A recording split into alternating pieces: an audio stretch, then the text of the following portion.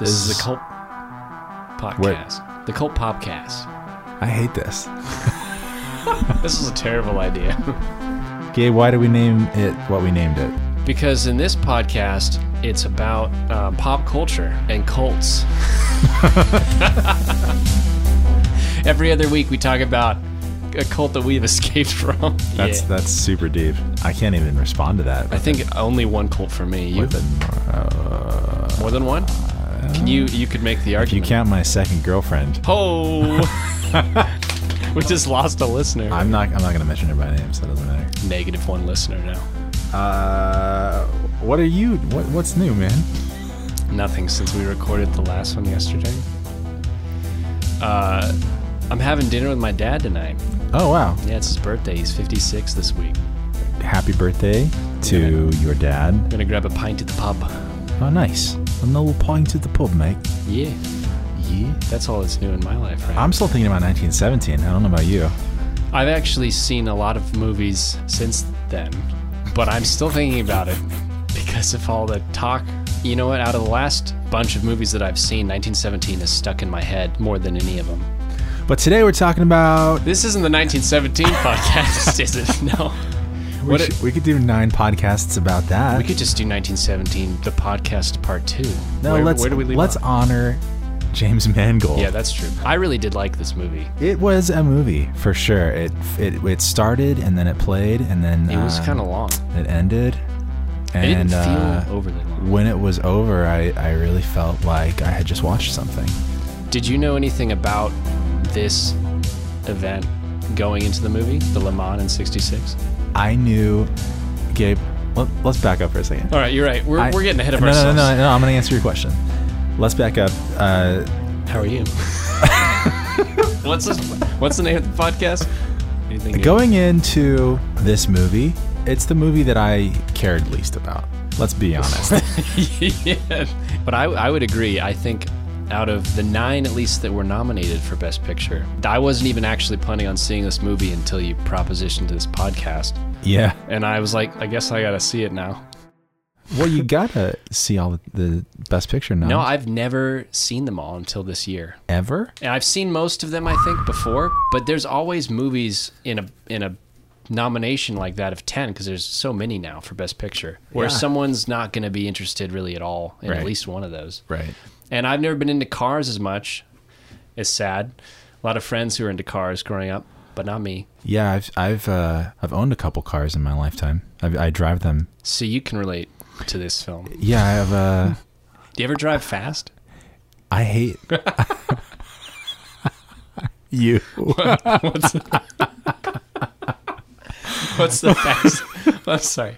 What's the fastest you've ever driven in a car? 102, probably. Really? Yeah. I don't think I've ever broken the 100 seal.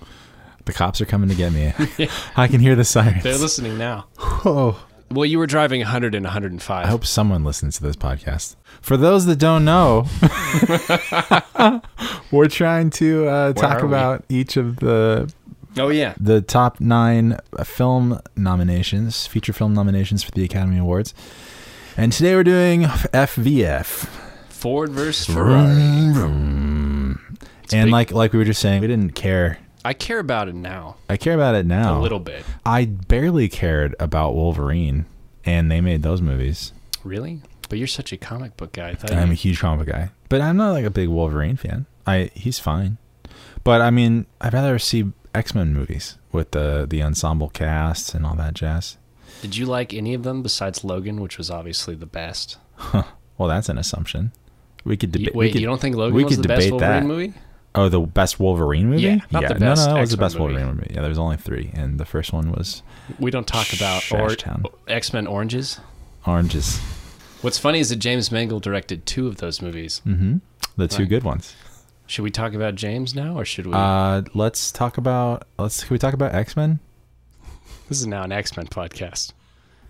I'm very excited for the future of X-Men in the Marvel universe because they're purchasing of Fox now. Marvel owns all of X-Men, Fantastic Four, Silver Surfer, any auxiliary characters. Do they have anything slated yet? They are discussing it, and there's a lot of hype. So they have full rights now to push X-Men into that universe that they have already created? Yeah, they're pushers. That's awesome. They're pushing it. Yep. We should probably take from the top. Why not? No. This is the Pulp Popcast. And today we are talking about Ford vs. Ferrari. Came out earlier this year. I couldn't even find it when I was looking for it on the recently released movies list. It's weird that they would nominate this film and not nominate other great films that came out earlier this year. We're doing that again? As we've previously discussed.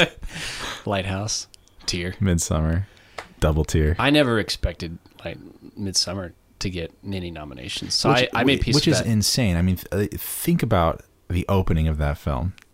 And like how beautiful it is with the music and the feeling and the emotion and the way that it's shot, and the opening of that alone, you know what I'm talking about, when she's sitting there and crying. The opening to that movie is probably one of my favorite. It is. I don't know if you call it a cold open. It is heart-wrenching. It really sets the tone. Yeah. And then you're just like, what is happening? And the rest of the movie, your whole mind is just exploding.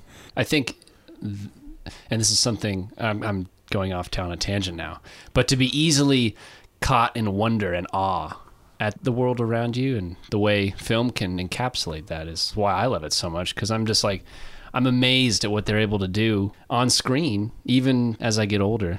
Are you just talking about film in general? Well, I mean, in any movie, you should just go in with an open mind, and you should go just wanting to be amazed at what you're about to see. Go in wanting to experience something. So that's the attitude I tried to take into this movie, because I wasn't looking forward to it, to the story, but I thought they could do some interesting things, and they did. I'll take you into this movie. Here we go. Oh, yeah. Little Jimmy Mangold. James Mangold. Who is he? That's a great question. Gabe? Ford vs. Ferrari was directed by James Mangold. Little Jimmy Mangold. He's a nice guy. Grew up in New York. Was born in 1963. Right in the middle of the apple. And then he moved to California. Started working at Disney. Then he wrote Oliver and Company. Did you know that? You know Disney pretty well. I have heard of Disney. Have you seen Oliver and Company? Yeah, I have. This is actually a weirdly unique Disney film for me, because I didn't grow up with a lot of the classic Disney stuff. I knew about it, but it was always in my Disney periphery. Disney Plus. Yeah, now I'm going to try to... You could see it on Disney Plus if you want. I would like to. I bet you. I wonder if Oliver's on there. Oliver, I think, is on there. But that to say, Oliver was one of the first movies I have to go and check. I remember seeing. I don't know why I'm doing that. I'm so sorry. I'm interrupting you. No, it's okay. You're pretty tired. I'm tired. You're worn out. Hey, we got a thing. But Oliver and Company. Moving on. After working at Disney and spending some time in California, Colombia, he wanted to keep studying film, so he went and spent some time at Columbia University, got his MFA. I just want everyone to know that Gabe wrote on the notes, went Columbia University. Oh, I did. It's not went to. He just went Columbia University. He went full Columbia. He went full Columbia University. I wouldn't recommend that to... Yeah. You're supposed to only go part Columbia. You're not supposed to go full Columbia University. But he did, and look at him now. Yeah, look at him now. He's massive. He has directed a film that is nominated for Best Picture. What a feat. I mean, I'll never be able to say that unless some miracle happens. Maybe when you're James's age. I'm only 24 years younger. Oh, yeah. I forgot you're 15 this year.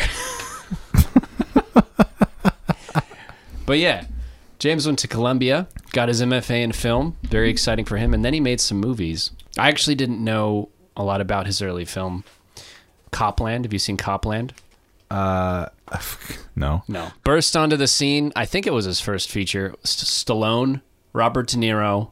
That sounds very familiar. Harvey Keitel. I think the story is Stallone is a cop in urban America, and there's corruption all around him, and he gets fed up. I think the movie's about vigilante justice. You'd like it. Oh, you're a vigilante. He's like a superhero that doesn't wear a mask and kills people indiscriminately.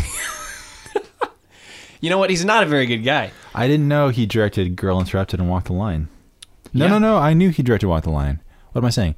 Walk the Line is a fantastic movie. Joaquin? Have you seen it?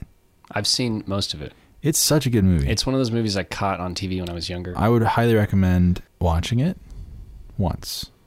And Once. then however many times you want to after that. Maybe watch it a second time if you really like it. Yeah. What else? He made a few more movies. Worked on some TV series, and then made The Wolverine. Yeah, and this is where he entered the superhero genre. The Wolverine was fun. Logan was on another level. Every time I think about that movie, I think about that hotel sequence. I don't remember much of it, but I remember the hotel sequence. You're talking about Logan? Yeah. Remember that? I remember everything but the hotel sequence. Really? Tell me about it. When Patrick Stewart was playing Xavier. Oh, yeah. Yeah, he's and like freezes he's time. like losing his mind, and that was and messed they up. have to escape and then they're being hunted at the same time. That movie was great. I think I saw it that 3 sequence. times. I was like, this is really cool. I wish the movie was just that. I didn't like the end of Logan, but that's just me personally. The end was the least interesting part to me. But there's so much to love about that movie that I didn't really care otherwise. Ford versus Ferrari is nominated for 4 Academy Awards this year, including Best Sound Editing, Best Film Editing. Those are 2 different things, folks. Best Sound Mixing, again, a different thing from sound editing, and Best Picture. And that's why we are doing this podcast. One day you'll have to break down the sound Oscars for me because I couldn't tell you. I'll do it right now. Editing versus mixing? Editing is editing. You chop up the sound and you lay it in, right? Yeah. Mixing is bringing all of that together. Why is it 2 Oscars, though?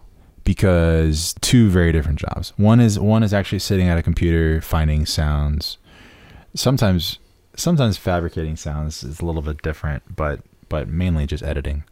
You're chopping in you're chopping the sounds up and laying them into the picture. I think this movie could take a sound Oscar. I think one of the noteworthy things about this film is the editing.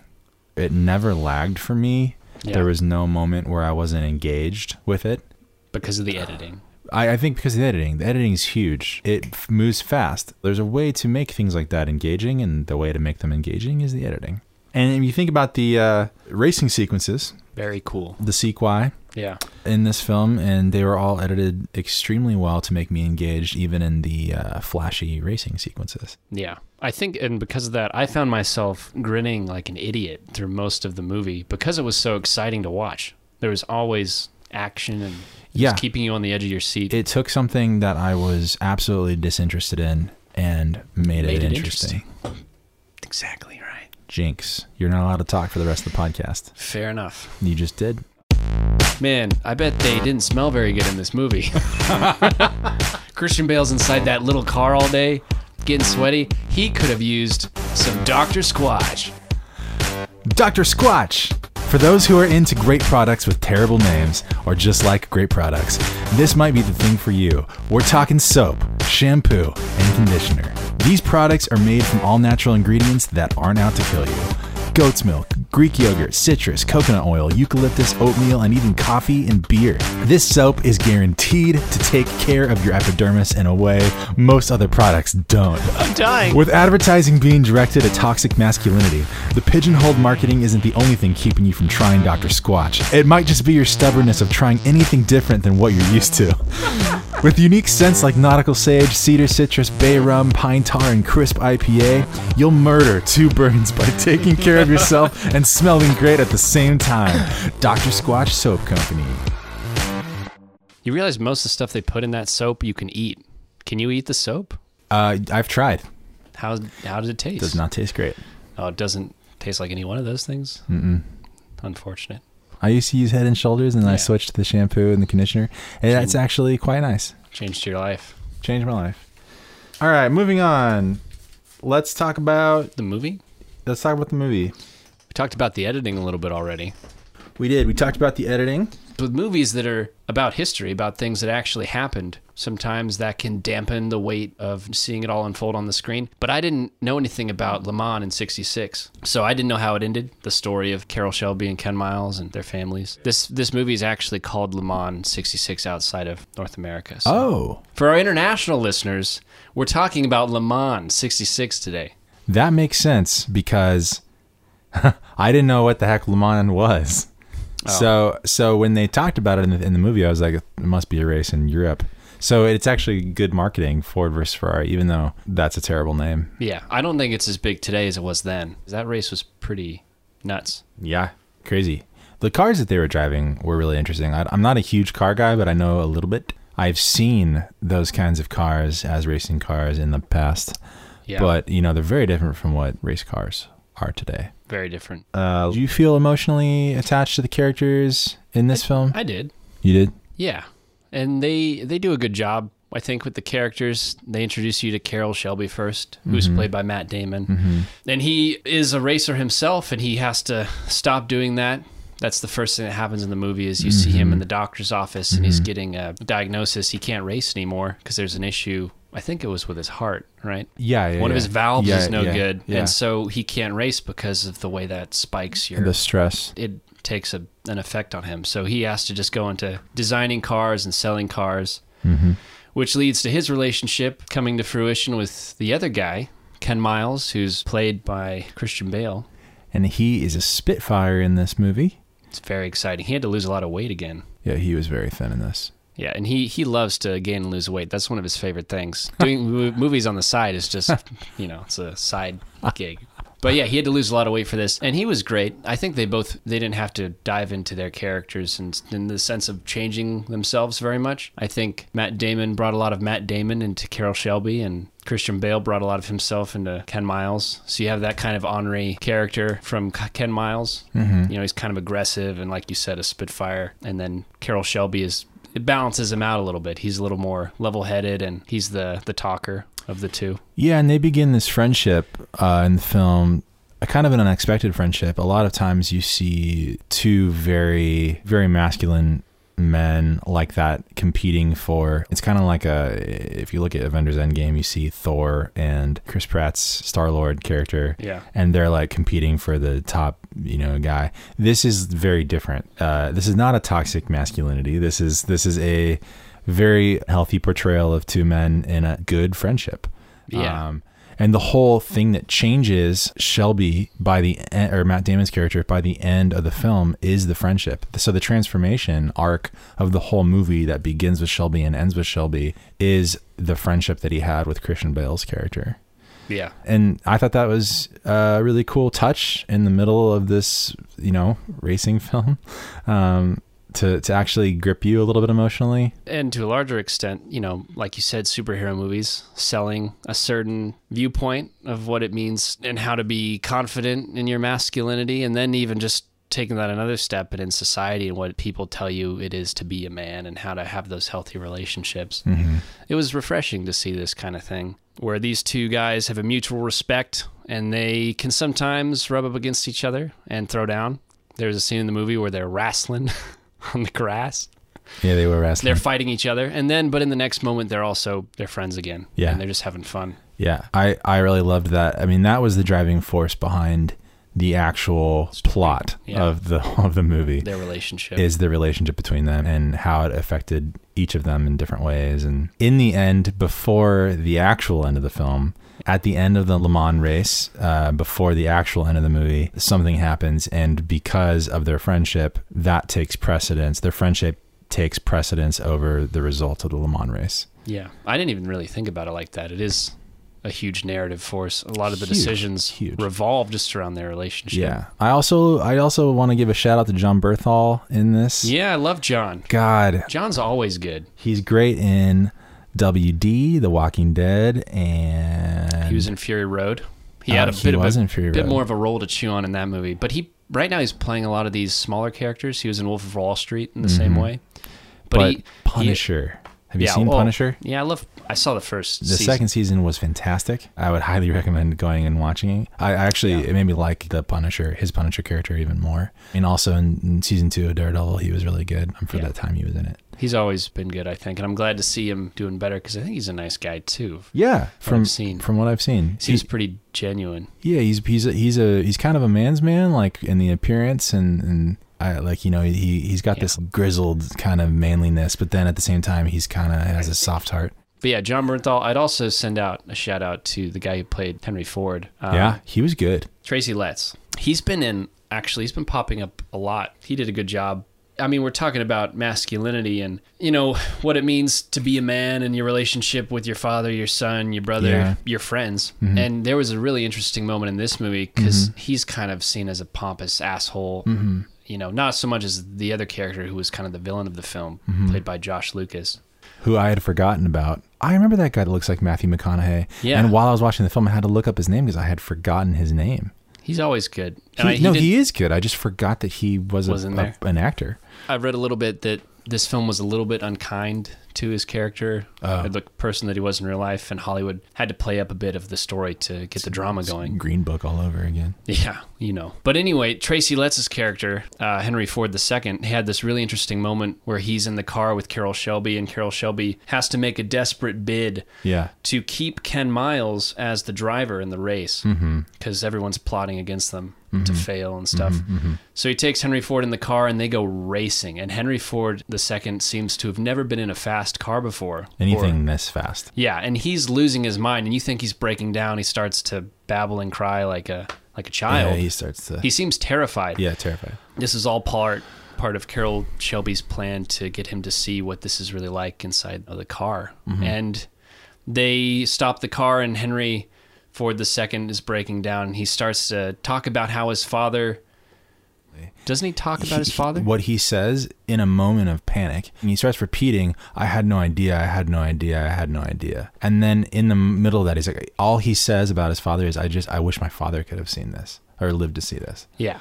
That's actually one of my favorite scenes in the movie. But because of that minimal amount of dialogue, I thought it was so impactful watching it, because you didn't need anything else but to show the hysteria behind his reaction to the fast car and all the stuff that he probably went through with his father. Yeah, to see that vulnerability from him. Yeah, was a really, really good moment. It was one of my favorite moments in the film. One thing I did not like about this movie was the score.